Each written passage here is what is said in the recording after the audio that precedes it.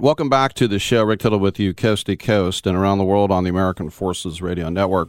It's a pleasure to welcome back to the show Neil deGrasse Tyson, the #1 New York Times best-selling author and astrophysicist. He has a new book, a Star Talk book. It's called To Infinity and Beyond, A Journey of Cosmic Discovery, which is available from National Geographic. Neil, welcome back to the show, and I can just imagine you're at the point now of your career where you can say, I'm writing a book, and the publishers are like, good, go ahead. Or am I wrong? Do they still say things like, now what? Oh, well, thanks for having me back on, Rick. So books come out when they spill out of me, when there's enough.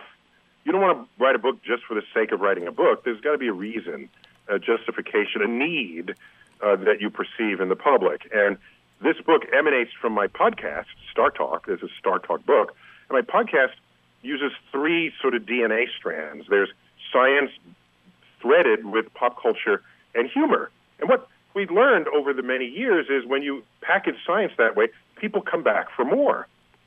So we felt it was time to tell the story of our species' ascent from Earth into the atmosphere to the moon, Mars, and beyond, not only physically, but also intellectually. What does it take to dream about going to the stars? How out of reach is that compared with 300 years ago when someone says, I dream of going to the moon?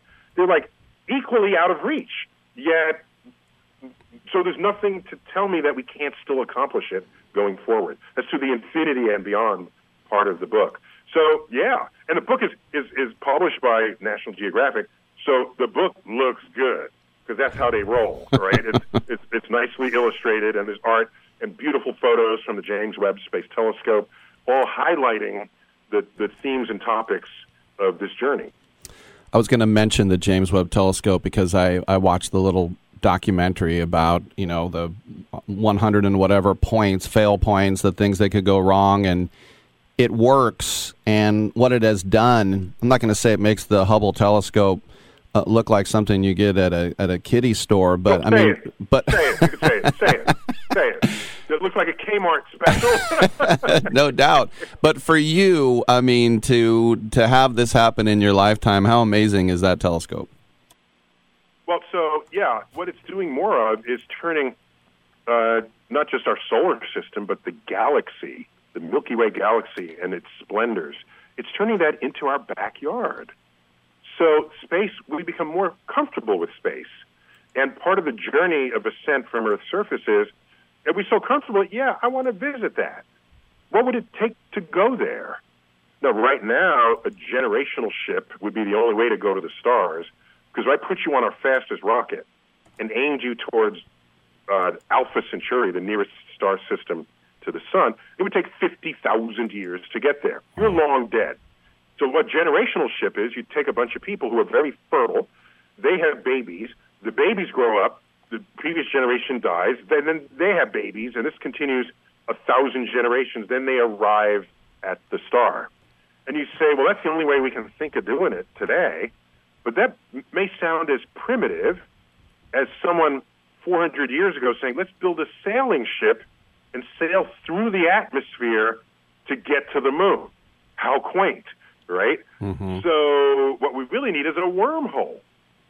It works on paper, right? Mm-hmm. I can describe a wormhole that'll get us to Alpha Centauri, but it needs a magical, mythical substance that doesn't exist, that gives negative gravity, that enables you to pry open the fabric of space-time and keep it open and create the hole and travel through the hole. And you might say, now you're just talking science fiction. Stop the conversation. No, I'm not going to stop it, because 300 years ago, if you said, how would you get to the moon? Well, you need this magical substance called rocket fuel, and you need this magical object called a rocket. And you'll look at me like, what? What is that? I don't know. And it would take hundreds of years to get there, but we did. So, yeah, this is, and part of the DNA is the pop culture part. So as we talk about this journey and the fits and starts, if there's a movie, a Hollywood movie that happened to touch those themes, I'll talk. I'm going to talk about the science that they got right, and especially the science they got wrong. And this makes it a little more relevant as you go through the discussion. I also wanted to ask you about Mexican aliens, and this isn't political. Oh, okay. I'm talking about the ones yesterday at the Mexican Congress. Apparently, the two little aliens that were discovered in Peru, they look like little cement mummified guys. They look exactly what Hollywood says aliens look back. Was that a good laugh for you, or did you think, well, hold on, let me take a closer look? So I'm not going to prejudge it. I do have some questions just on the top of it. If they're aliens from another planet with like no DNA in common with us, then they should look really different, because all life on Earth has common DNA, and most life on Earth does not look human. All right, we have oak trees and worms and lobsters and fish, and so where are we coming off with an alien that has a head, 2 eyes, a nose, a mouth, a neck, shoulders, arms, torso, hip, and femur bones in its legs? That feels a little weird. Also, mummies, most of your flesh is decomposed, okay, by then. That would include your nose. There's no bone in your nose. There's just this open cavity through your skull. That alien had a nose. How do you keep your nose? If you're going to make it humanoid, you don't have a nose after 2,000 years in a mummy, okay? All right, so that's my first thought. My second thought was, okay, maybe these are real, and you do what scientists do. You share the data with other people so they can analyze it as well. You share it with skeptics. You share it with supporters of yours. You share it with people who have no opinion one way or another. And if they get the same results as you, that it's some living thing that's not of this earth, then we've got an objective truth we can talk about. But until then, what the press does, it goes to the single report of an extraordinary phenomenon, and they say, oh, scientists say. The only occasion scientists say anything is if we come to an agreement of experiments and observation that something is true. Now you can say scientists say. But until then, you just have to say, this one scientist says this one thing, and it has not been verified yet. The verification process is everything. And what's odd is the guy is there in Congress, and he's swearing to tell the truth. Like that's the measure of what is true in this world, what people say after they swear. That is not how you do things, not at least in the scientific community. All right, we only got about a minute. Great answer, by the way. When I was a kid, I'm in my 50s, and I was a kid, I would see Nova or Carl Sagan would go on Johnny Carson, and he would talk about, Saturn's rings are snowballs in space. So for you, what did Carl Sagan, for me, may be interested. What did Carl Sagan do for you? Well, I was already interested in the universe before I knew anything about him. But I met him when I was in high school. I had applied to colleges. Cornell was among them, where he was a professor. Cornell admitted me, but I was still not sure if I wanted to go. Unknown to me, they sent my application to him. He then wrote a letter to me inviting me to explore the campus and his lab to help me decide if I want to go to attend Cornell. Wow. I go up there. My parents say, this is Carl Sagan. You got to go. I went. He met me outside the building. It was in December. It was cold. I toured his lab.